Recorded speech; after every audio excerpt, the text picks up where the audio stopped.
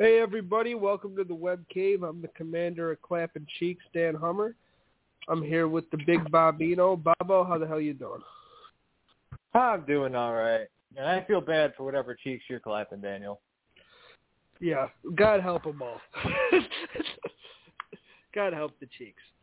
I don't blame you for feeling bad. I feel bad too. We got a big epi tonight. Last week we talked about the DC couples.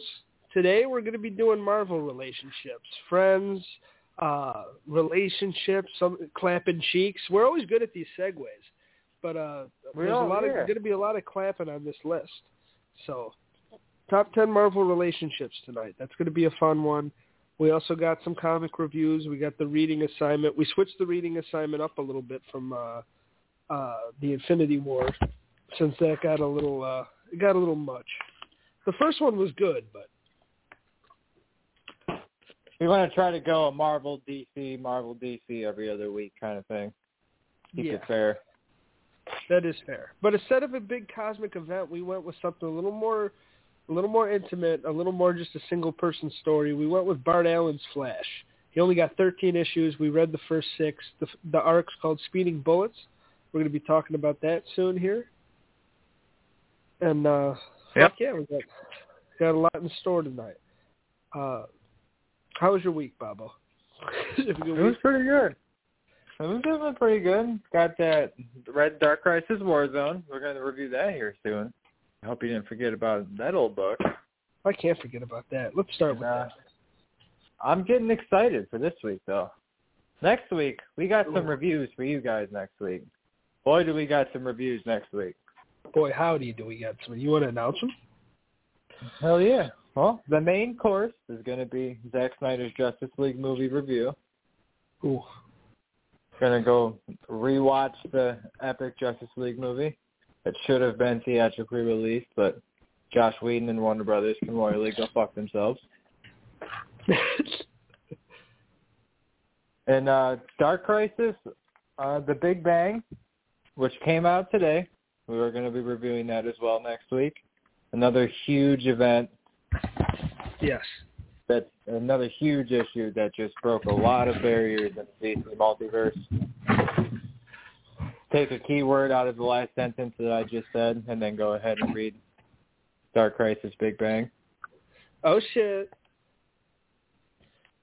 And then we're going to be reviewing the brand new issue number 1 of his new current ongoing series, The Invincible Iron Man.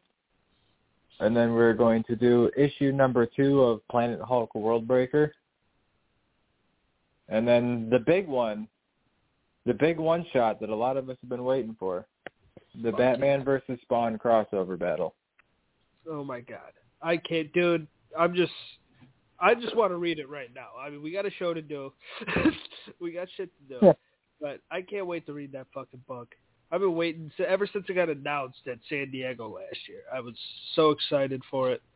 Todd McFarlane's I've been excited for it too. Dude, I would have gotten it today too if my local comic shop didn't make me wait till Marvel books for DC books to be released. Sons of bitches. Sons of bitches. You got Capullo and McFarlane on this thing. Capullo's art's fucking phenomenal. I just opened the book real quick and I was like, oh my God. There's fucking like 15 different variant covers though. Jesus. It was hard not to get all of them, but you know, we can't fucking can't blow I'll be it all flipping out. through them, don't worry. Yeah, you gotta let me know which one you get. There's just the basic one. There's even 2 of that because one is Spawn over Batman with Batman's ass kind of kicked, and the other one is Batman standing over Spawn. But I want that one. Yeah, that one's pretty cool looking. The Batsy over Spawn. Yeah, we got a lot of shit going on. You want to get into Warzone or? Yeah, let's get into that. How'd you feel about it? First of all, there's a lot of writers and artists on this fucking book, so I'm not naming them all. Cause, there definitely is. 5 different stories, 5 different authors, and 5 different illustrators, and then 5 different pencilers. Exactly. And To be honest, I thought the art kept a pretty consistent quality throughout the whole thing. I liked the art on every page. Besides the Green Lantern one, I felt like the Green Lantern one dropped off, but I definitely agree that the art was pretty consistent throughout. Yeah, Guy Gardner looked a little fucking weird. That was a little goofy. Yeah. Yeah, I agree. The art in that story wasn't amazing. But I liked all the stories mostly. I thought, a good continuation with the Red Canary shit from... I mean, I was shitting on it to you a little bit, though, because I don't love the origin of Red Canary, and I don't like how she's really... And it's like she's on the cover of Lazarus Planet, bro. Like, for all the advertisements and shit. She's one of the heroes on the cover, and it's like, oh, my God. And so I don't really love her as a new character, and I didn't love that story as much. But I thought the rest of them were pretty well done. Fucking seeing Jim Corrigan again, the fucking Spectre, is always a great time. He's one of the more underrated. It's so awesome. And the fact they did the end with the question mark, like they're alluding he might show up again soon. I thought he was great. Yeah, because he almost binded with it again. Yeah, because he was trying to save because it was fighting against Raven. Yeah. And he didn't want Raven because the Spectre's one of the most powerful things in the DC universe. You don't want to... Raven don't fuck around either, but Spectre ain't a joke. That was one of my favorite stories. I liked him looking for this man, like, kind of freaking out, trying to help her at the same time. I thought that was right. Good. We kind of have different opinions because you enjoyed the Red Canary one, right? I enjoyed that story for what was included in the story, not necessarily because of Red Canary. I agree with you. I could really care less for her as a character. Yeah. Doesn't mean anything. She's useless. Just like Damian said, she's constantly in the way and she's nothing but like a distraction or a nuisance to the teams. Like, I agree with Damian on that, but everything else that was included in her story, I thought it was the best story of the 5. Really? Yeah, because it brought Sideways and Damian and Red Canary and Power Girl back from the last tie-in, Dark Crisis, the Dark Army. It ties in that tie-in, brings them right into this one. So this is like directly what happens after that. And like that shows you what Black Canary is doing after she came back when they're there, and then they're fighting all these monsters, and then Black Canary meets Red Canary, kind of a decent little scene, I guess. And then like Darkseid's out there throwing cards and shit. So like Darkseid's kind of in it, even though he's not physically drawn in it. He's still like included in the battle scene. Yeah. And like Doomsday's there. It's like, I felt like it was the more involved story of the 5. It was good. But I will agree with you that the Raven and the Spectre story was a really big one. And like it was definitely like almost equally as good. I just felt like that the Red Canary one had more of like what else is going on in the war besides just Corrigan and the Spectre and Raven. Yeah, I don't disagree with you there. Actually, I don't disagree. I thought that was a good... it did have a little more... Like, Corrigan, that one felt short. That only felt like a few pages. I'd have to go back and count. But the Spectre joint felt a little... Like, whereas the Red Canary felt like one of the longer ones. And I don't know how many pages each one was. But it did have a little more meat, it felt like. It felt like there was a little more going on. And you saw where Sideways was doing. Robin fucking chastising her was my favorite part of it. Because I really don't, like... And he's, like, usually... And I know he's just supposed to sound like a little asshole. But, like, he's telling the truth. He's like, you have no fucking business being here. You have no powers. You just dress like a fucking red bird, like an idiot, because you like Black Canary. And you're fucking in a battle with Darkseid. It's fucking the dark. Like, fuck you. Go on the bus and leave us alone. Like, I thought he was telling. I would have been like, yeah, Robin's right. Like, fuck yeah, Damian. But I mean, I understand what they were trying to do. I don't really understand the character and why we're doing this. Because we have so many characters already, just feels like a weird time for an origin. But She obviously must play a big role then maybe later on. Dude, like I said, she's on the cover. Like, I flipped a page, and she was on the advertisement for Lazarus Planet. So she definitely has a role somewhere. So I will give it a shot. Maybe it's the best shit ever, and I'm just being a fucking hater. So, but right now it's just a little like, really? Maybe she gets powers or something cool happens. It's just right now it's just a little too bland for me. But maybe she already has powers and she's hiding it. Yeah. Maybe she's maybe she's a villain in disguise. Who knows? That's what I thought at first. Especially in the. Me too. I'm starting to sway away from that idea, but at the same time, I'm still kind of keeping it in the back of my mind because I don't know what the fuck her goal is or why she's here. Yeah. Yeah, I agree. Yeah, we'll see what happens. It was cool to see Stephanie Brown a little bit kick some ass. One of the Batgirls. Fucking Black Canary was in there. Did you like the Amazon story in this? Yeah, that one wasn't bad. Only one I really didn't like was the Lantern one. I thought that one was pretty stupid, and I can honestly care less for Guy Gardner. Yeah. My favorite. The art, huh? It was bad. The art wasn't good at all in that one to me. Yeah, it was bad. That was really shitty. I mean, there was a couple, like, because the Green Lantern Corps has done some cool shit in the event already, but this was like, my favorite was probably, and I know you didn't feel exactly the same way, but my favorite was the two Flash wives. I don't know. They're just, I like Linda, I like Iris, and the fact that they're both, or Linda had powers, and Iris is just a badass. And the fact that they're fucking kind of dealing with the war while Wally's off finding Barry, I thought was kind of cool. I enjoyed it. I like that story a lot. I thought that beginning story was pretty badass.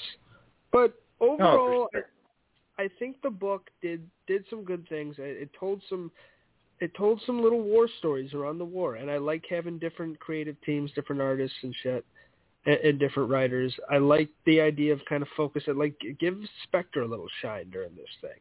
Let's see what this person's doing, So I like that aspect of it, and I like everywhere in the war, instead of just focused on one hero. Yeah, it kind of tied up a few loose ends before the finale comes out.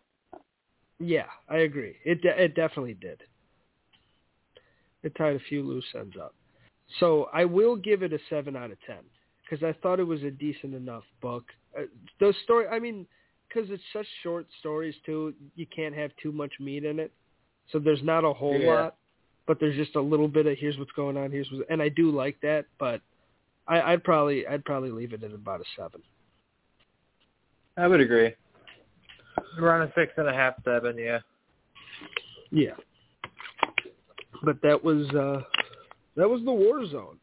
Next week we'll be talking about the Big Bang, the other kind of epilogue tie-in here, and that'll be fun. Yep, the week after the finale. The finale. Dark Crisis number 7.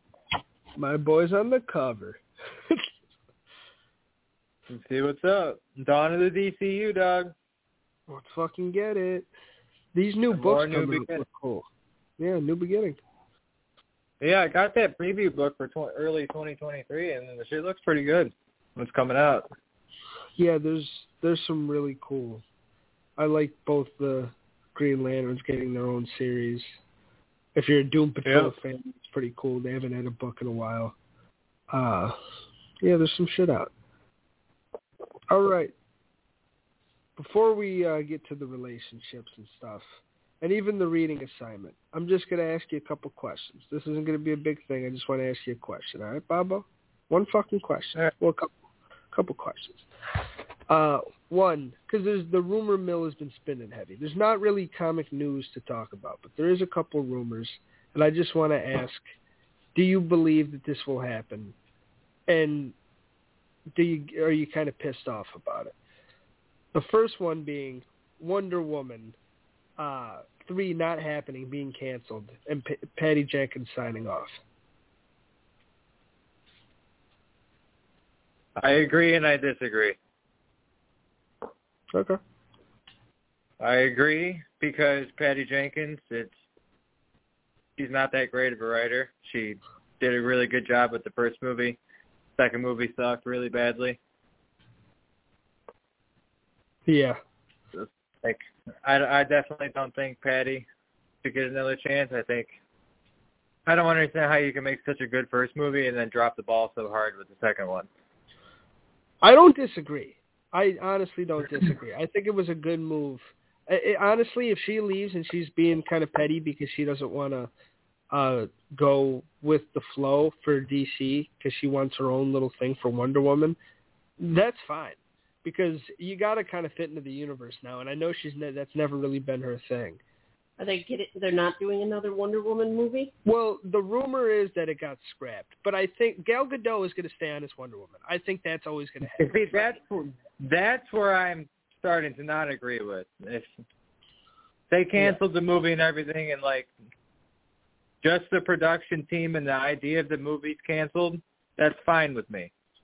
But if Gadot goes with that, and that's the end of Gadot's performance as Wonder Woman, that's where I'm going to be upset, because who the fuck are you going to get to replace her? I don't think she'll leave. I really don't think she'll leave, and I don't think they want her to leave. I mean, Gal Gadot has fucking... Even that second movie wasn't that great, but people all around the world recognize her as Wonder Woman. Like, that is the character she's most known for playing as an actress so far in her career. She breathed life into that character. Such life. And she's had a great career, but that role has been the role. And she fucking inspires little kids and shit. It's crazy. She can't leave. And I don't think they want her to leave. I think that part of the rumor is bullshit. I don't think Gal goes. I think Patty might go, and Gal might try to stand by her, but I don't think Gal goes. I hope she doesn't. Yeah, me too. Other rumors that Man of Steel 2 isn't happening and Henry Cavill, they're going to pluck him away. James Gunn doesn't want Henry Cavill. I'd say that's bullshit. I already know that's not true. Yeah. I already know because of James Gunn's tweets the following day that the rumors about him not wanting Cavill are not true. It's false. He does want Cavill. Yeah. But the canceling of Man of Steel 2, unless they're starting new and making a new Superman movie, I could see why they canceled it, and they're not trying to make it directly come off of the first Man of Steel. Yeah. I see why Gunn did that, and he's not... That part of it could be true, but I know for a fact that him not wanting Cavill is false. Yeah, and I don't think that mattered. Henry Cavill just came back. They just announced that they put him in the end credit scene. He did the Instagram video. I don't see them getting rid of him now. I think he's fully fledged back, and I think Gunn's going to work him in. If it's not Man of Steel 2, that's fine. It can be anything. You can call it whatever you want, and it can be whatever plot you want to start from beginning. Even put a different Lois in. I don't give a fuck. But just keep Henry Cavill. I hope they put a new Lois in. You're not an Amy Adams guy? No, I don't. Amy Adams is fine in any other movie she's been in, but she's a terrible fucking Lois Lane. She sucks. Yeah. But as long as they keep Cavill, I don't care what they do with him. Like you said, like make a new movie, make a fucking Man of Tomorrow movie, or make a New Hope or something like that. Yeah. You know what I mean? Like just another Superman movie. That's fine. Start a new trilogy from scratch. That's fine with me. But don't get rid of Henry. Yeah, something like that. But all right. Third rumor: Jason Momoa, after Aquaman and the Lost Kingdom, is retired as Aquaman, done, and he will start his tenure as the last Khazarian Lobo. I disagree with that one. Do you think it's bullshit? He's a kind of a deep cut character. Oh. He's a badass. I mean, I don't know if that's bullshit. I just hope it's not true. I have a twisted opinion on that one. I think he should stay as Aquaman. Jason Momoa is literally the only fucking human being on this planet that has made Aquaman a cool superhero. And you can't fight me on that or disagree with me or argue against me with that. He is the only man ever to walk this earth, they make an Aquaman a cool superhero. Actor, 100%. How are you going to get rid of that? I think they should keep him, but I also think that with the power of CGI and the various other methods of film today, and makeup and all the other technology, he could also still be Lobo at the same time as being Aquaman. Coming from the comics, Aquaman and Lobo don't exactly come in contact with each other very often. It's very rare that those two will be drawn on the same page. So the fact that those two actually meeting in a movie together would be slim to none. So him being able to perform as both roles, I definitely see could work because Aquaman, like I said, he's the only one that can make Aquaman cool and make it a profitable movie, especially above $1 billion for Aquaman. Yeah. How are you gonna recast the guy that made $1 billion playing fucking Aquaman? Exactly. I don't think, but no, definitely should be Lobo as well. I think he should be both. I don't disagree. I think you're spitting facts. I do think that somebody else could do it, but I don't think they need to do it. I do think you could do it different, like a King, like a nice, like especially like a Helmsworth. He basically did it with Thor. Like you could get a fucking like long blonde hair, like King of Atlantis. Like you could probably do somebody else's Thor. Or not Thor, as Aquaman. But do you fucking need to? No. Like you said, he made $1 billion, and he's one of the 7. Like, when you talk about DC and they want to make this a franchise, they think this is the $1 billion, like, this is the biggest brand at Warner Brothers, right? At least that's how they're talking. You're not going to throw away the lead actor of one of your big 7. Like, that's your top of your franchise. That's a trilogy right there. You're going to get rid of him before the trilogy's done, and he's one of the only DC movies to make over $1 billion. Exactly. So that's why I think the rumor's complete bullshit. I don't think they do that. He might be Lobo at one point, but Lobo, you're not going to get rid of him as this franchise character that he's been, especially because Momoa seemed pretty game and into the whole universe. You're not going to get rid of him to play a deep cut character that you're only going to get a couple movies out of. You can't exactly really, maybe 2. Like Lobo's not he's like a one and done kind of character, maybe 2 or 3, and then he's done. Like exactly, you're not going to cut somebody out of the franchise as one of the main characters for someone that's going to get killed off. Exactly. I mean, that's like you're giving an A tier character away for a B or a C. Probably a C. And I like Lobo, and Lobo's badass, and it would be cool. And Momoa looks exactly fucking like him. It would be the perfect person to play him, so I understand it. And even if they did like a 40-minute special on HBO Max where he plays Lobo, like that'd be sweet. But Lobo's not, and he's done some universe things, but he's not the big guy in the offense killing shit. He's crossed over with like Superman and stuff, but you don't get rid of Aquaman. Yeah, he's gone on a bounty hunt after Superman one time, and that was like a fucking 10-minute cut in one of the animated movies. Like, you're not going to – that's stupid to scrap a franchise actor to make him play that. Exactly. Hire somebody else to play Lobo. Like, fucking hire, like Seth Rollins to play Lobo. I think you got to be thinking of Roman Reigns. Yeah, the Seth's a little guy. Pick somebody like that to play Lobo. Not like if you're willing to cut Aquaman, like Jason Momoa, off his franchise role to do that, just keep Jason Momoa and have somebody who looks similar to Jason to play Lobo, like Roman Reigns. Momoa would be great. All right, last rumor, and then we're going on to the reading assignment. Pattinson's Batman gets put into the main universe. Do you think it's bullshit, and do you want to see it? I don't know if it's bullshit, but I don't want to see it. You think you would rather see that nice, like, dark tone stay in its own thing for, like, a trilogy? I would much rather we get Affleck back. Yeah. Now, even if it's not the same older, dark, like Dark Knight Returns toned kind of Batman, even if he plays a different toned Batman, I would definitely still prefer it be like his body and his voice in the suit. Pattinson's movie was really good, but like that already has its own established like spin-off universe onto it. And if this Flash movie comes out and it brings the multiverse to the DC movies, I feel like they should just keep Pattinson in his own world. I don't disagree. I mean, I think it'd be cool to see him, like, suit up with the rest of them, just to see how he fares. I don't think his Batman's up to par with everybody else. Like, that Batman, like, he's falling down because he can't handle the fucking, like, the flying on the cape. But that same Batman just whopped Superman's ass 5 movies ago. Yeah, it's not believable. Because he's a young Batman. And, like, if we're trying to go with an already established, like, I don't see it working. I definitely think we should have Affleck, or if not Affleck, pick somebody else. But I really would not like to see another recasting of Batman again. That's what it's I'm saying. Just Pattinson Batman doesn't fit the league. It doesn't fit the universe. It doesn't, like, his persona as the character doesn't fit with somebody that has, like, chemistry with Diana or Superman.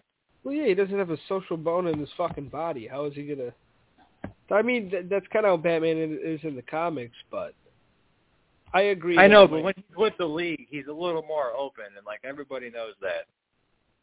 Pick up any Justice League comic. Everybody knows Batman's a little more open when he's with the league than when he's just in Gotham. Well, that's why Batfleck makes sense as the league Batman, and then let Pattinson get his trilogy of movies. But, yeah, I think that was probably bullshit, too. Let's move on. Let's go to the reading assignment. Speeding Bullets, Bart Allen, the Flash is one of your favorite superheroes. Maybe not this incarnation. No, Wally and Barry are definitely, like, one of my favorite DC characters. So I thought this would be an interesting take. We got 6 issues. The main villain is Griffin, I would say. The Griffin, his buddy, who gets powers and has this green flame power and becomes fucking psycho. There's a lot of shit going on with Valerie Perez, his girl and stuff, and we see a lot of Jay Garrick in this. What did you think, Bobby? First 2 issues, I was not hooked on the story at all. I thought it was very low to mid-tier kind of story. First 2 issues. The artwork was fantastic throughout the whole 6 issues, I'll be honest with you. The art was really good. I agree. Great art. But, like, the story-wise, the first couple, I was not sold. I kind of had to force myself to keep chugging along. But then 3, 4, 5, and 6 definitely picked it up, and it started to get a lot better. I didn't really like Griffin too much. Griffin was kind of a stupid character. I don't want to say stupid, but not a great character. You didn't fuck with him as the villain? I didn't really fuck with Griffin that much. But Jay Garrick's inclusion, him being the only Flash left because the Speed Force is gone. This is after Final Crisis, right? Yes, this is right after. That was the only thing I kind of felt bad because you didn't have that context. But you know what happens in... No, it's Infinite Crisis. This is after Infinite Crisis. Okay. I believe. So, like, having with the Speed Force being gone and everything, I thought that was really interesting. That's what really sold me on this arc, was the whole information about the Speed Force being trapped, and Bart Allen literally is the Speed Force, like it's trapped inside of him. That shit was so, like, cool. That's where Wally and Barry are inside of Bart. Yeah. And like that, now the next rest of this arc's got to like break the Speed Force out so they get Wally and Barry back. Yeah, I thought that part was really cool. I thought it was good shit. You said you're not huge on Griffin. Some of the stuff he did I thought was cool, and I thought him fucking up Jay was cool. Like when you see Jay get first hit with the green flame. That was cool, but his death was stupid. Griffin's death was I mean... Yeah, like he just used his powers at rage. It missed Bart, and then he, like, aged too fast and died. But that was because every time he used his powers, he aged. That was the shtick, though. He was getting older and older. I just thought it was kind of a letdown, dude. Well, because I expected like this big climactic fight because like Bart Allen's got the whole Speed Force inside of him, so I expected this huge theatrical fight, but he just dropped dead. Well, what I was like, I didn't understand when it ended. I was like, wait, So that whole shit with Inerta and fucking Moda, like they're setting that up for later. Like I thought that was gonna wrap up too in this arc. So yeah, I did too, to be honest. When I ended it, I was like, what the fuck? There's not more story? And then I see Inerta on the fucking cover of the next one. It's like, you gotta be fucking kidding me. Like this is like, if I bought this in trade, I'd probably be a little pissed off. It kind of sets up that. I mean, that's what comics do. It sets up shit, but it kind of set up a whole different arc in the middle of this, and then never really paid it off. Kind of just. So that was a little annoying, but it also. I thought the battle with Griffin wasn't terrible, and I enjoyed the fact that Bart saved him, and then he was like, "Why?" And he's like, you be the hero you want to be if you knew why. Like I thought that was a good line, and I thought, but like by the end of this, I was like, Bart actually came into his own. That's how I felt. I kind of had faith in the kid. I was like, I would read more of this at this point. I agree with you. Those first couple issues, it was a little too much set up, and it was also. He didn't really suit up as the Flash yet. Like, he wasn't being the Flash yet. He was just kind of just fighting it, the shit. So, But once he became the Flash, and then especially at the end, and when Jay's like it was hype when Jay's like, dude, you proved it. You've been the fastest. You're the fastest man on the planet. You're the fucking Flash. Like, I was like, oh, like, he's the Flash. I thought it was pretty cool. It's like, I thought he filled those shoes in the last couple issues. And I would have read more of it. I mean, it goes 13 and then they kill him. Poor fucking guy, but. I might finish the arc later on, when I don't have anything else to read. After I read all of this week's new drops. Yeah. I might finish it out, the rest of the 7. Yeah, I would. I thought, because he dies in issue 13, the Rogues kill him. But, I do want to read, and I want to see how that happens. Because it's kind of like, I thought they were setting. What's up? No, you're good. You go. I thought they were setting him up pretty good. Like, I thought, like, he could have a potential run as the Flash. Like, it's like, okay, Wally and Barry are gone, and Bart's got to be the fucking guy for a little bit. And it was, like you said, the art was fantastic. And I was just kind of sold on it after. Like, I was like, wow, he's actually, like, this is kind of badass. I agree Griffin was kind of a mid-tier villain. And, like, there's a reason we haven't seen Griffin again, you know. Like, he's kind of a one-off in this one story.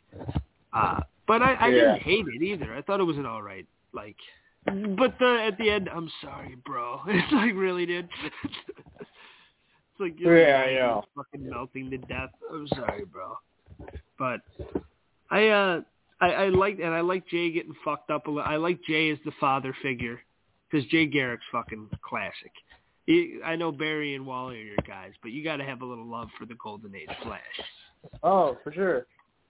And just the fact, like, I love him in that dad role to all of them. So the fact that that's what he was here, I thought it worked immensely. Overall, I would give this series, I'd probably go a 7 out of 10 again. I thought, like, it's not the greatest, but it's also, like, it sets up some shit. And I thought it did a pretty good job at establishing, like, a new hero out of, like, somebody who was only on, like, Young Justice and shit. Like, Impulse wasn't really a high-tier character. And to kind of turn him into the Flash for a little. Like, I thought they did a pretty good job at it. Right. What do you think? Yeah, I give it a 7 out of 10 as well. I would agree. That's what I was just about to say a minute ago. It didn't sell me at first, but the ending was pretty well, or at least for this part of the arc. And it's, like I said, I'll finish reading the rest of the 13 issues and see where the rest of the story goes. Yeah, hell yeah. So there you go, Bart Allen. One of probably the most underrated run of the Flash of all time. He's the one guy that's worn he's the one that's worn the mantle that no one probably knows or doesn't have a very big recollection of it. I mean, it's literally only 13 issues. It's nuts. Yeah. Besides the main Flash, like Wally, Barry, and Jay, like, I like Kid Wally a lot. Wallace. Kid Flash is okay. He comes in the New 52, and he is all right. But he's after Rebirth and Forward, Wallace is pretty cool. Really? Yeah, like in the Rebirth era, like with all the Kid Flash and the Teen Titans in the Rebirth era, and then him being in the Flash's solo series is actually really good. Yeah, I'll check out more Wallace.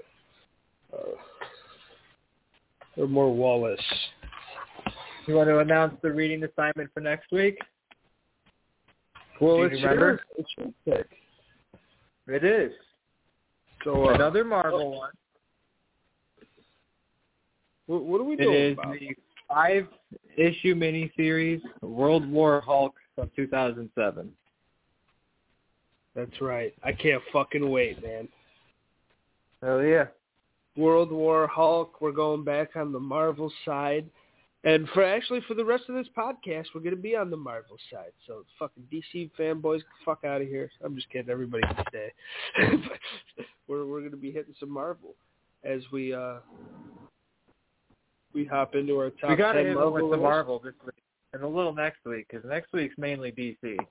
I was about to say, because you wanted to do the League, and then we're doing Dark Crisis after. So we got to hit some Marvel. Hit up. Give the Marvel fans what they love. We might do another Marvel reading assignment if we do Dark Crisis, because that's already a big DC. Yeah, we probably will. But let's fucking hop into it, man. Top 10 Marvel relationships, friendships, couples, whatever. You want to start it?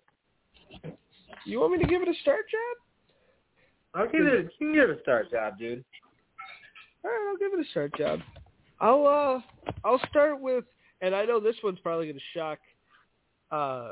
shock you a little bit, but I went with a friendship, and I went with two men who beat a lot of ass together, and are very good buddies, and both like to chill in a big suit of armor. I'm going with Iron Man and War Machine. There you go. I'm starting to get into Iron Man more lately. Even though I've never been a huge fan, and I've always thought War Machine's a badass, and those two together are just fucking awesome. And I mean, just one Transformer suit of armor beating the shit out of people is cool, but why not have two? And yeah, it's a fun friendship, And Tony's kind of this fucking, playboy funny type, and War Machine's a little more, strict and play by the rules a little bit. So it's kind of a fun dynamic. And, War Machine's kind of got to help save Tony's ass on more than a few occasions. So it's a good time. It's my number 10, big dog. Who you got? It's a good one, huh? I got a little on the darker side of Marvel. Couple of baddies. I have this is a love interest relationship. They have been together and they've also not been together. This is the evil giant purple titan Thanos and Lady Death. Oh shit. As we just to reiterate a little bit on the last reading issue, or the reading assignment for last week, Infinite Gauntlet arc that we read, the entire time he was doing all of that was to show an excessive vast of power to show off for Lady Death to impress her so she would fall in love with him. Isn't that fucking nuts? It is. And, there's been incarnations where they have been together and they have loved each other, and he's done all that shit to keep her love. Yeah. Thanos will do anything for Lady Death. I mean, this is another twisted one for your twisted man, Bobbo. Thanos and Lady Death are quite the couple. I mean, the definition of playing hard to get. And no matter what a man does, it's never enough. The man fucking built shrines to this woman, fucking conquered planets, and she still turned on his ass. So, no, all jokes aside, though, I mean, it's a brutal couple, and when they're on the same page, oh my god, man, But Thanos just has to keep trying to woo her. It's a good pick. That's your number 10? That is my number 10. What's your number 9? I've got a good one for number 9. I went with another friendship, and I went with two of my favorites. Out of the oddball group I like to call the Guardians of the Galaxy, I had to go with Rocket Raccoon and Groot. Fuck yeah. Honestly, my favorite brotherhood in the entire Marvel Universe. They're so fucking dope together. Just this little fucking bastard squirrel just talking shit and being a fucking little fucker, and then he's like little adorable.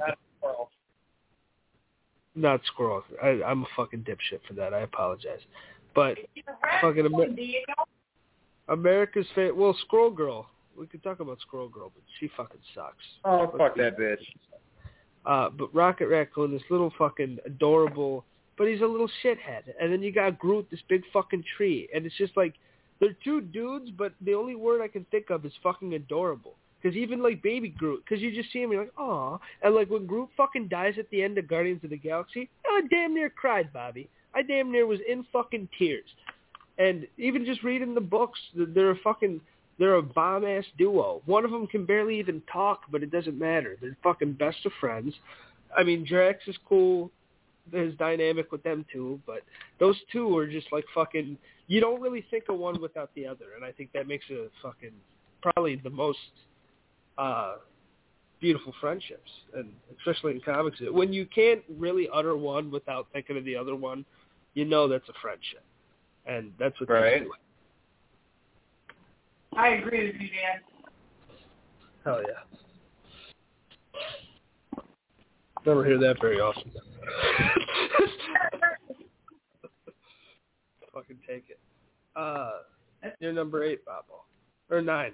Right. My number 9. I went with a family relationship. These two are family. It's not love. It's not creepy. It's in Alabama. Actually, it's not even in America. I'm actually going out to the hidden country of Wakanda for old King T'Challa and his lovely, extremely intelligent sister Shuri. Yeah. I mean, this is a great relationship.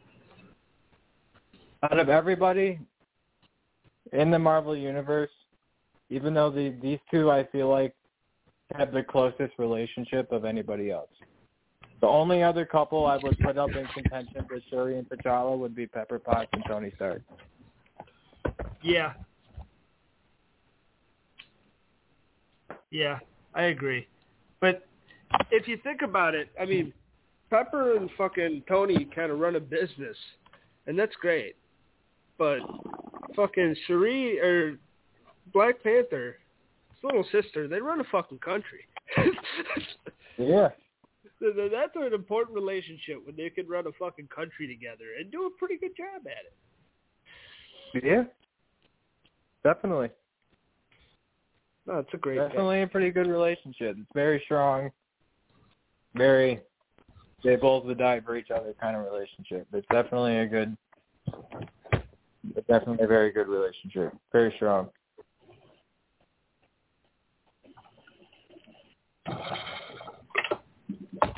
Absolutely. All right. Is it already number 8? It is. I went with another kind of friendship. I'll get into the love soon. Don't worry. Don't worry, Bobbo. I'll get into the love. We'll get the heroes clapping soon. But and this one actually does get lovey-dovey sometimes in the comics, depending what comics you read. Hawkeye and Black Widow. There you go. Mostly because of their friendship, but they have gotten romantic. I mean, not only are they fucking pretty good buddies in the MCU, but in the comics, these two go back. And Clint and Black Widow have always been very, very close. Being two Avengers without powers will do that to you. So They fucked with each other hard. And sometimes they clapped. So it has been cemented a few times. They have clapped. Even in the 616, they've gotten together. I don't think they currently are, but they have. And they definitely have in Elseworld shit. So, or not Elseworld, whatever Marvel calls their shit. But it's a pretty good relationship. And it gets intimate sometimes, but also sometimes it's just them having each other's back. So, yeah, I had to go Hawkeye and the Black Widow. That's a good one. Oh, yeah. All right, I think I got a good number 8 as well. All right, well, what do you get? This one, I did this last week, but I'm not doing this in the same standards. I did Batman and Joker last week because of the rivalry, how they need each other kind of thing. Yeah. I'm doing it again this week, but not in the same way, not as a villain to a hero needing each other to stay sane kind of thing, but more of a mentorship. Okay. Of an intelligence level, and I went with Dr. Otto Octavius and Peter Parker's Spider-Man. That's a good one. Dr. Octavius, outside of both of their super suits and being their true selves, Dr. Otto Octavius is an extremely huge mentor and influence on Peter Parker. Yeah. Doc Ock is one of the reasons why Peter is in the science industry to begin with, is because of Otto Octavius. Yeah. But that's definitely a really good relationship because those two are very close mentor-student relationship until the machine that Doc Ock wears, obviously, to get his tentacles makes him go fucking insane. But before that point, those two are very, very close with each other, and they have a very, very good mentor-to-student relationship. Yeah, in every incarnation comics, even not just Spider-Man 2. It's every incarnation of these two, Peter starts as being his protege in a way. And yep. It's a very good story, and it's very interesting. It's one of the reasons Dr. Octopus is such a good villain. So I don't hate that pick whatsoever. I think that's a great pick. They definitely have a mentorship thing going on. Oh, for sure. Who's your number 7? My number 7, I went with more of a traditional couple here, and I went with Thor and Jane Foster. Because there's something romantic and there's something nice about this fucking god.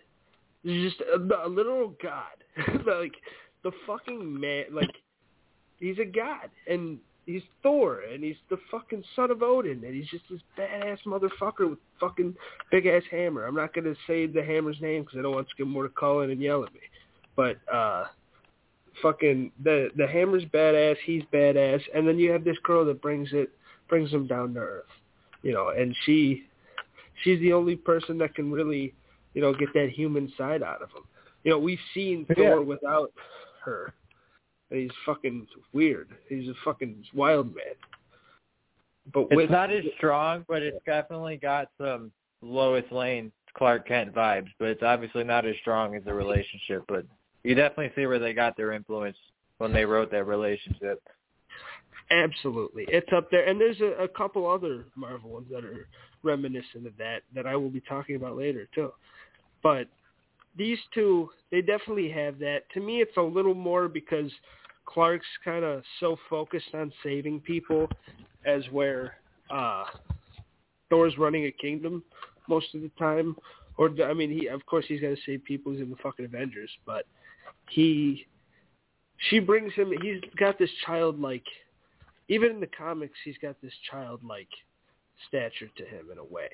This innocence. And she always kind of brings him down to the surface, and she kind of brings him back to earth, and there's just something about that. He can get a little arrogant too, but he's not arrogant around her. And I don't know, I just find it to be a nice couple. It's not. I like it when it's someone. It doesn't have to be equally as powerful all the time. No, I agree. So, yeah, it's my number 7. All right. What's Bobbo cooking? Number 7? Yes. I went with a partner relationship. These two are partners.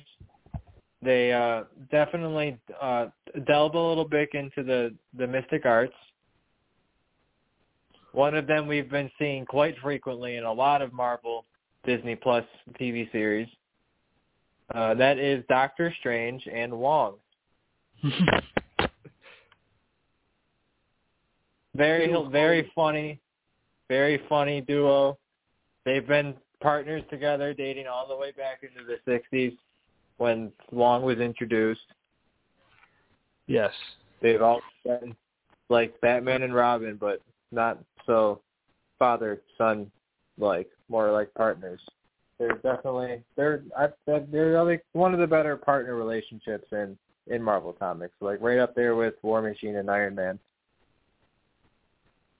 And they've both swapped titles of both being Sorcerer Supreme, so they're both equally as powerful as each other. The Strange might be more powerful than Wong, but they both possess the power of the Master Sorcerer. Wong's the fucking man, and in the MCU, he's like the new Nick Fury, for God's sakes. Them motherfuckers in every movie. I know. Whenever you look, you're seeing Wong. No, it's incredibly. That's a badass duo, and they're funny together too. I like Wong and Strange. Me too.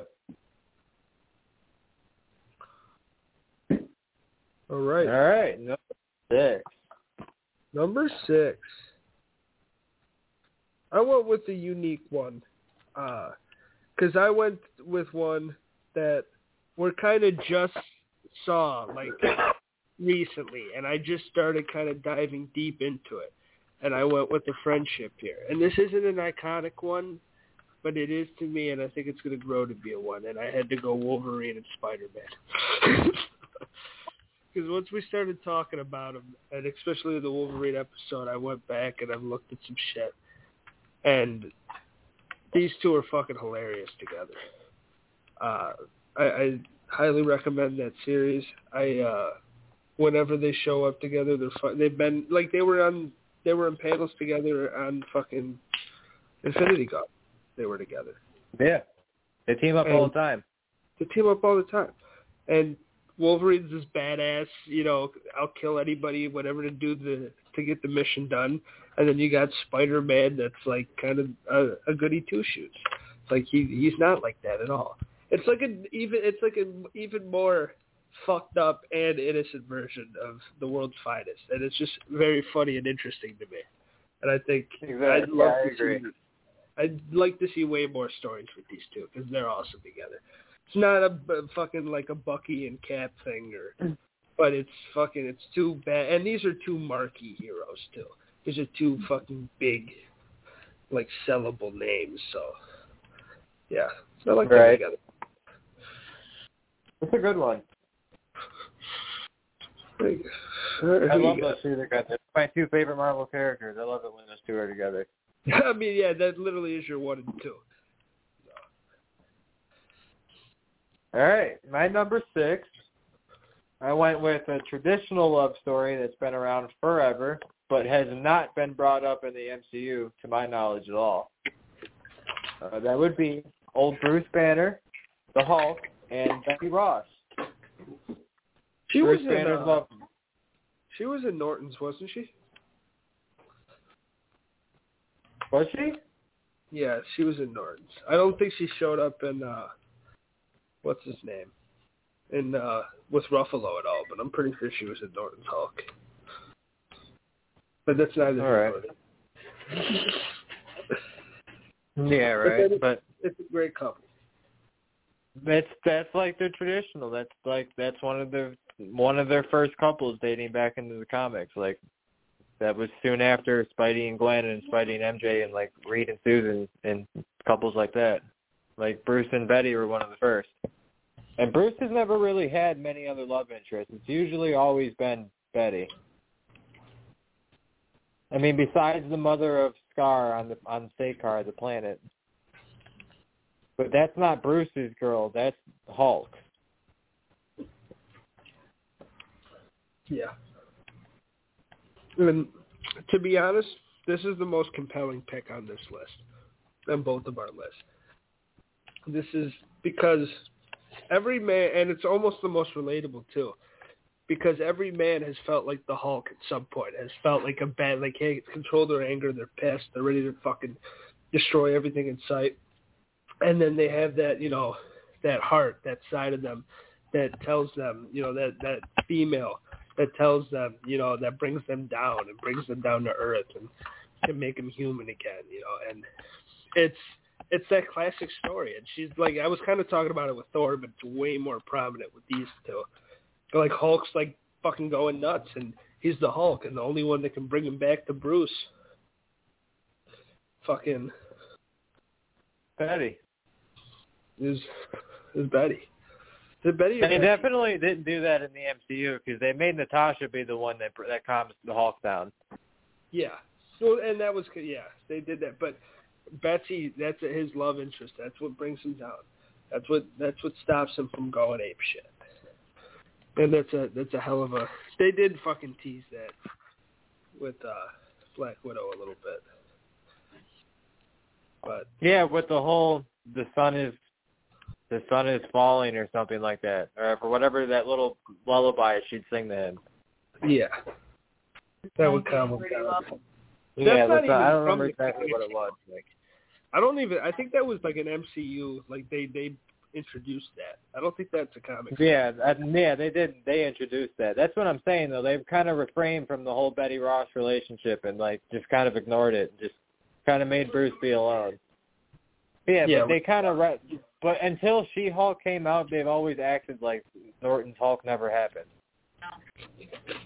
They just recently made Norton's Hulk canon.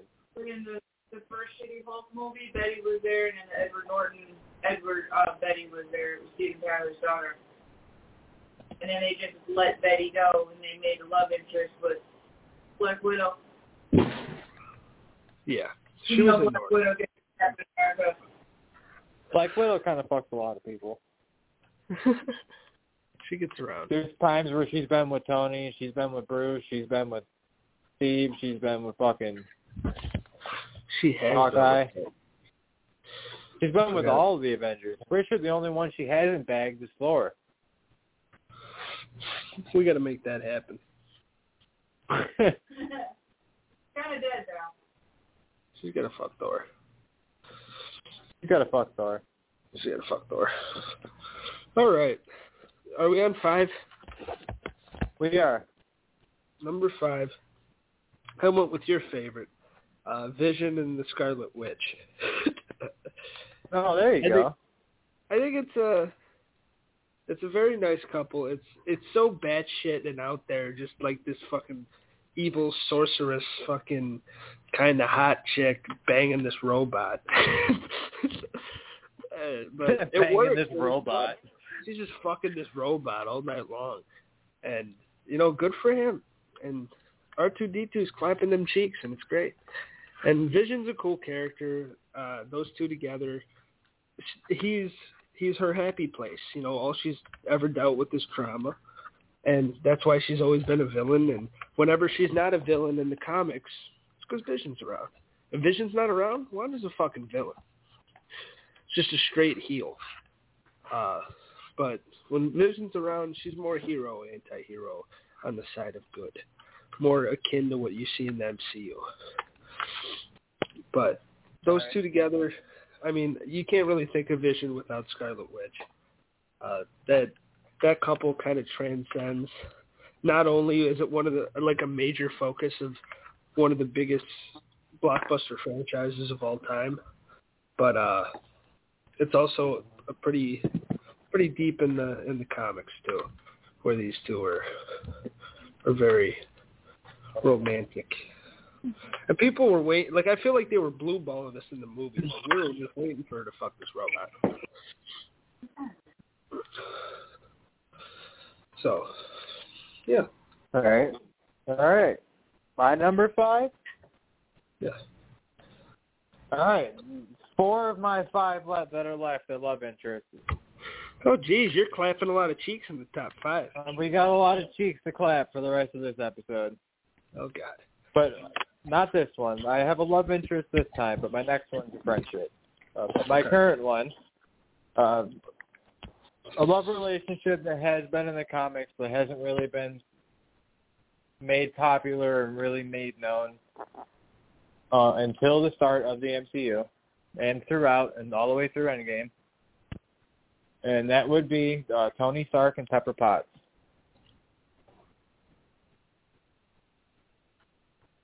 Yeah? That's a good one. That's a good one. Tony is a very troubled man. He's an alcoholic. He's incredibly intelligent and deals with stress and anxiety and depression. That's why he drinks himself to sleep every night. And he has that really bad heart issue where he has to have that fucking spark reactor or whatever the hell that thing's called in his chest for the rest of his life. And with all the shit he deals with as being Iron Man, he's his grounding. He's the one who tells him that he's doing good and it's not for nothing. It's worth it. Yeah. No, she's the only one that can get him to get away from his work. You know, he's a very focused, driven man. And all he cares about is fucking inventing and shit like that. And that's why he falls so deep into alcoholism. And, you know, Pepper's that one shining light for him. So it's a very cute story. It's a different type of love story, too. It's not traditional. It's nice. It was a good way to kick off the franchise. That played Pepper. What's her name? Gwyneth Paltrow. Gwyneth Paltrow and RDJ did an absolutely phenomenal job portraying the relationship between those two. They did. I mean, having Pepper in that final battle was absolutely ridiculous, and I stand on that rock to this day. But it was pretty ridiculous, but like I get it. It's literally the end of the world. They need everybody they can get. Yeah, but someone's got to watch the fucking kids. Or the kid. Yeah, where do you think Happy's fat ass was at? Huh? I said, where do you think Happy's fat ass was at? He was watching Tony's kid. He's directing the movies. That too, but his fat ass is back on Earth watching the kid. And he's like, oh yeah, Tony will be back in a minute. And that's a good I can't wait to clap Aunt May's cheeks when Tony gets back and picks you up. That's funny. But yeah, no, this is a great one. It's a good romance. And it started the whole franchise. Isn't that nuts? That's the first love story in the MCU. I mean, besides Edward Norton and what's in it. But come on, when we think of real, like Iron Man's that first movie, is like we can acknowledge Hulk all day, but it really fucking kicked off with Downey and fucking Paltrow. So yeah, they made it work for like 15 years. So that's crazy. But in the comics, good relationship. All right, I got more of a deep cut one for my. What are we at 4? For my number 4. Yep. I got more of a deep cut one. I got another couple, and I went with Medusa and Black Bolt, and it might be the most powerful couple on this list. I don't know if I go that far, but it's a pretty powerful couple. And the two leaders of the Inhumans, and Black Bolt is king, you know, and that's Queen by his side, and he runs. The Inhumans are a badass little sector of Marvel that doesn't get talked about enough because of one shitty TV show. The Inhumans are actually pretty fucking cool. Black Bolt's the fucking man. I've really gotten into him recently. And Medusa, that's a badass chick, bro. And she's right by his side.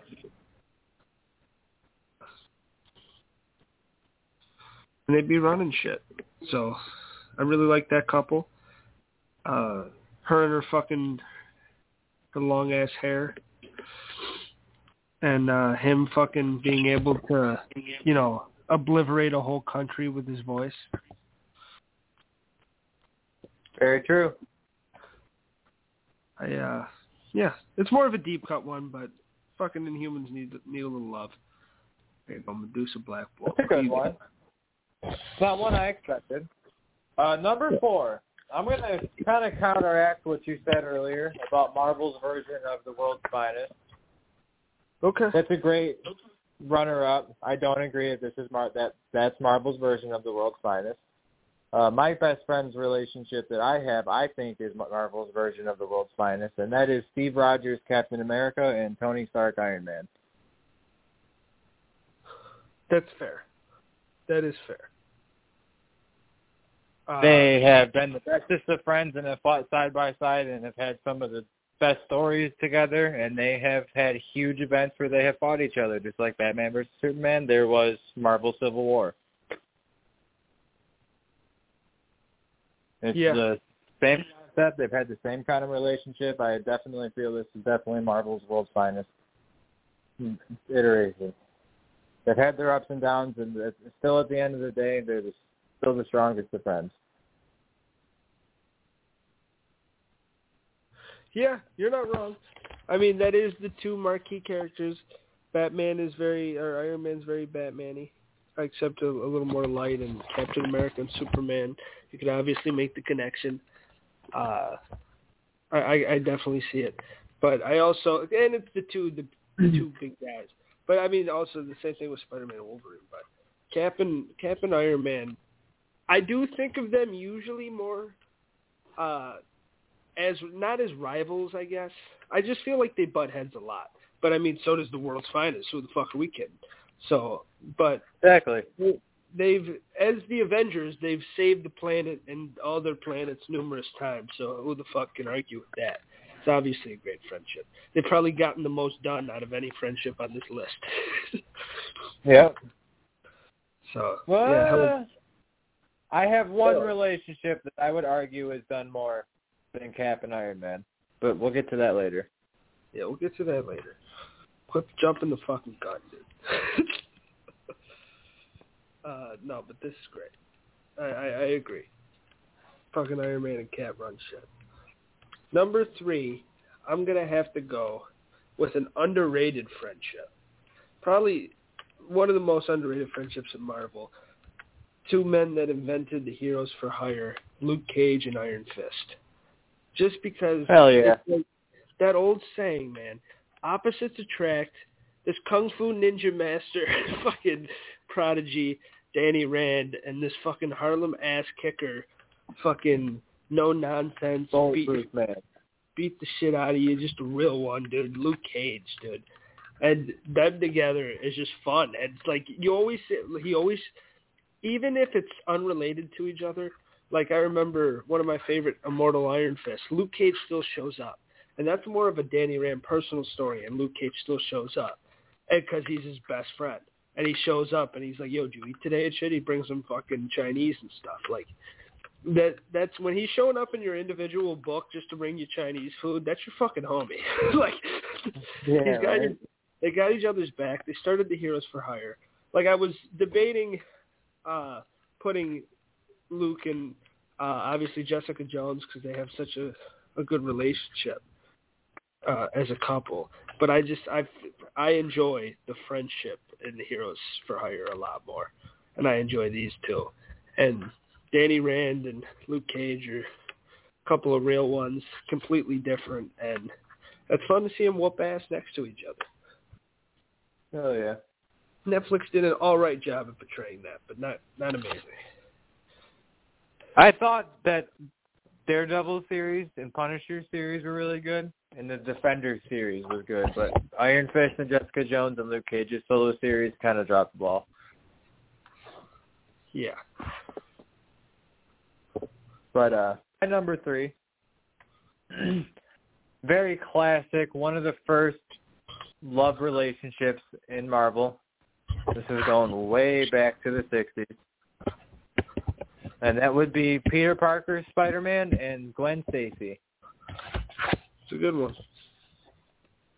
That's their traditional Spidey's very first love. A lot of people think that's MJ, but that's actually not. It's Gwen Stacy. This is the first Spider-Man's first true love. Which is nuts because I only see Mary Jane as the girl for Spider-Man. I can't see Gwen Stacy. Well, yeah, because they didn't marry first in the movies, but I mean, and they've done marry a lot more than Gwen in the comics because they killed her. Well, yeah, because Gwen's been fucking dead for 30 years. Yeah, exactly. Gwen fucking died and it was over. I mean, you get Spider-Gwen, you get a little bit of other shit, but I mean, that's his first love, and from the 60s to the fucking late 80s, early 90s, I forgot when that story got published, but she was the one, and she was his girlfriend, and they were in high school together for 20 years. Fucking and they were a good, I mean, that's your ideal teenage couple. Like, that's your teenage version. I mean, obviously the iconic one, I'm sure, is coming up. but this is still a really good pick and a model couple for Marvel and it also represents when shit goes south and like you lose everything like it represents something way more too, and it's kind of a tragic and something that Marvel's kind of built on is kind of relatable stories and tragic and stuff and bad shit always happening to you, and fucking him losing his girlfriend like that and it kind of being his fault, like that's something that made Peter the man he is today, and Spider-Man, like he needed all that to grow, and that's a big part of his character. Like no one's gonna describe you Peter Parker's comic history and leave that part out. That's how big it is. Exactly. It's always going to be talked about in the history of Spider-Man. So, yeah, great couple. All right. Yeah, right. Ready for your number 2? Number 2. Number fucking dos.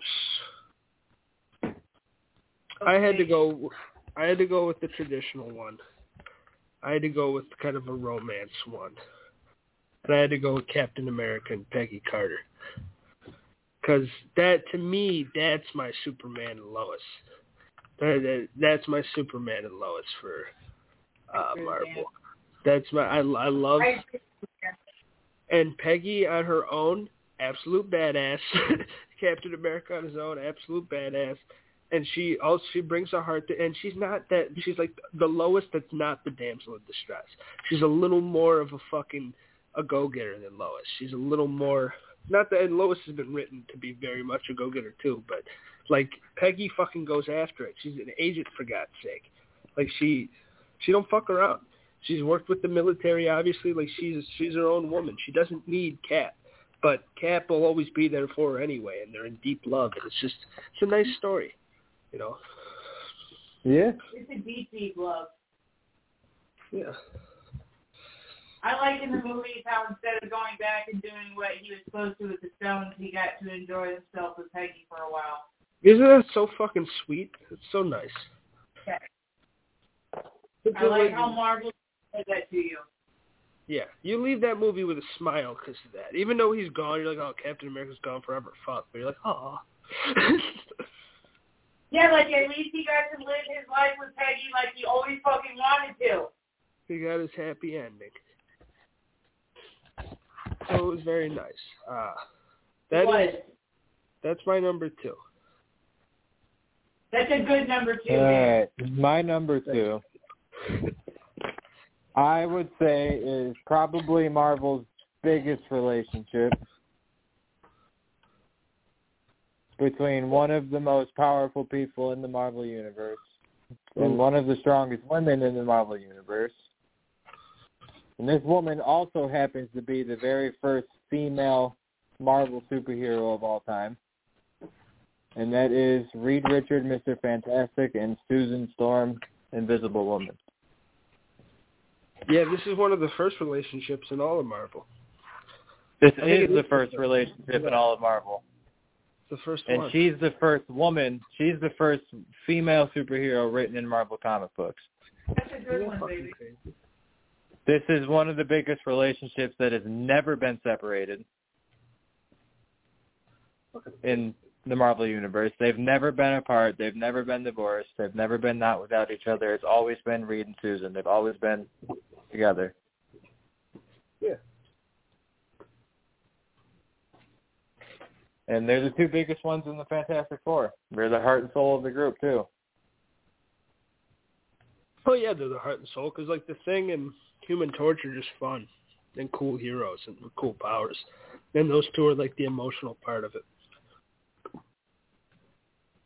Human Torch, I mean, has a lot more depth to that. Human Torch is the first Marvel character ever written. He has depth, but if you do read a lot of Fantastic Four comics, he does get regulated to comic relief a good amount of times. He does, but he also has a lot of story because him and Invisible Woman are brother and sister. Susan and Johnny are brother and sister. Mm-hmm. Chris Evans. Yeah, him, Namor, and 2 other people are Marvel's first superheroes. Namor was that. Namor's been kind of both. And they've stood the test of time. They're finally entering the MCU soon. We will see this iconic couple very soon. I wouldn't say very soon, within the next few years, but like in 5 years. Very soon. But they're going to play a big part in the next phase, so. Oh, yeah. Big couple. They're doing Secret Wars and Secret Invasion. The Kang Dynasty. Like, they kind of need Mr. Fantastic for all that, so let's go. Sure, let's make it happen. We got Spidey, we have Hank Pym, and we have Scott Lang, and we got Peter Parker, so, like, let's go. We just need Reed. Let's get Reed in here. I agree with you. All right. Drum roll. Number 1. Hell yeah. Thank you. My number 1 pick, the Heart of the X-Men. I will have to go with the iconic couple, probably the most tragic couple, but also has had so many good times. One of my favorite superheroes of all time, Bobby knew it. Probably the greatest couple in Marvel history. I'd have to go with one Cyclops and Jean Grey. Because this is the couple that has had the most shit happen to them, and they've stood the fucking test of time. And even now they're still together in current continuity. And they've endured so much, like that fucking 6 feet piece of Canadian bacon we call Wolverine that has tried to clap those cheeks so many times. Cyclops gets his laser eyes in the way. Fucking Cyclops. He has clapped those cheeks. We don't have to talk about that, all right? He got lucky. They did get together. Wolverine killed her because he loved her. He's a fucking piece of shit, and she belonged with Cyclops the whole time. Because Cyclops was a good boyfriend. He belongs to 2 men. Cyclops will get eaten alive by Wolverine. Cyclops has beaten Wolverine once out of their 100 occasions. Get the fuck out of here. He has beaten them once. He has. I'll pull up the issue if you want. He has beaten them once. But they fought in way more than that, and it is notoriously not gone Cyclops' way. But that's neither here nor fucking there. This relationship, when this relationship went bad, it's one of the biggest events in all of Marvel. They tried to do 2 fucking movies on it. The Dark Phoenix saga is one of the greatest events in Marvel history, honestly. It's one of the biggest crossovers, especially for an X-Men. It's one of the biggest X-Men stories. And that's all, that a lot of the emotional heart of that story is fucking this relationship. And that's the X-Men. The fucking X-Men is a lot of people's favorite thing ever in superhero. Just in superhero culture. People love the fucking X-Men. And to me, how can you not love the X-Men and not love this relationship? And Wolverine's a badass. He can fuck Jean Grey. He does whatever he wants to do. But I like him more on his own, and I like these 2 together. And Cyclops being the leader of the fucking X-Men. That is my classic version. That's the animated version from the 90s. That is the version of the X-Men that I enjoy. And I think of these 2 together in every incarnation of that. Hell yeah. I knew there wouldn't be many surprises on that one. But no, there's not many surprises on my number 1 either. No, there's no fucking surprises on you. My number 1 is definitely old Peter Parker and Mary Jane Watson. Thought it was going to be Ant-Man and the Wasp. That's the relationship I grew up watching between a superhero and his alter ego's girlfriend. Like, that's Tobey Maguire and whatever the hell that other bitch's name is. I don't remember. What is her name? I can't hit you. Kirsten Dunst. That's what it is. Yes. She was great. Like, that's the relationship I grew up watching from the superhero's perspective, is that. And, like, that's always been the one that stuck out to me. Peter's and Spider-Man have always been my number one favorite hero, so I've always thought of Spidey and MJ. Yeah. That's another one. That's an iconic couple. That's one you think of. When you think of superheroes and couples, that's probably number 2 of all time. So I don't blame you for having it number 1 on your list. That's a great relationship. And he never let her down. That's why I said, Reed and Susan are the most powerful relationship and the biggest in the Marvel Universe, but, my favorite's definitely MJ and Peter. Well, yeah, that superhero damsel in distress role, that's Peter and Mary all day. Absolutely. That's definitely has a lot of Superman Lois vibes to it as well. Absolutely. Yeah, I figured. You can't go with anything else, right? It's got to be those 2. Got to be. All right. That's our fucking list, dude. Top 10 Marvel relationships. This is a blast. We got to get out of here soon. We already addressed what we're doing next week. The Snyder Cut. The Snyder Cut? The World War Hulk reading assignment, 5 issues, 2007.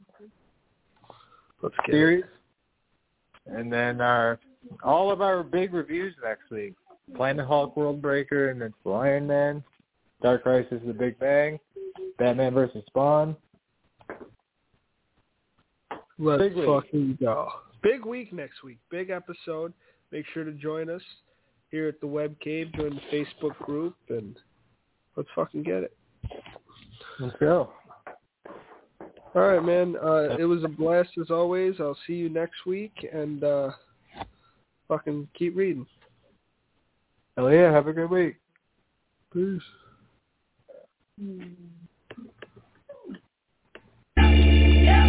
Yeah.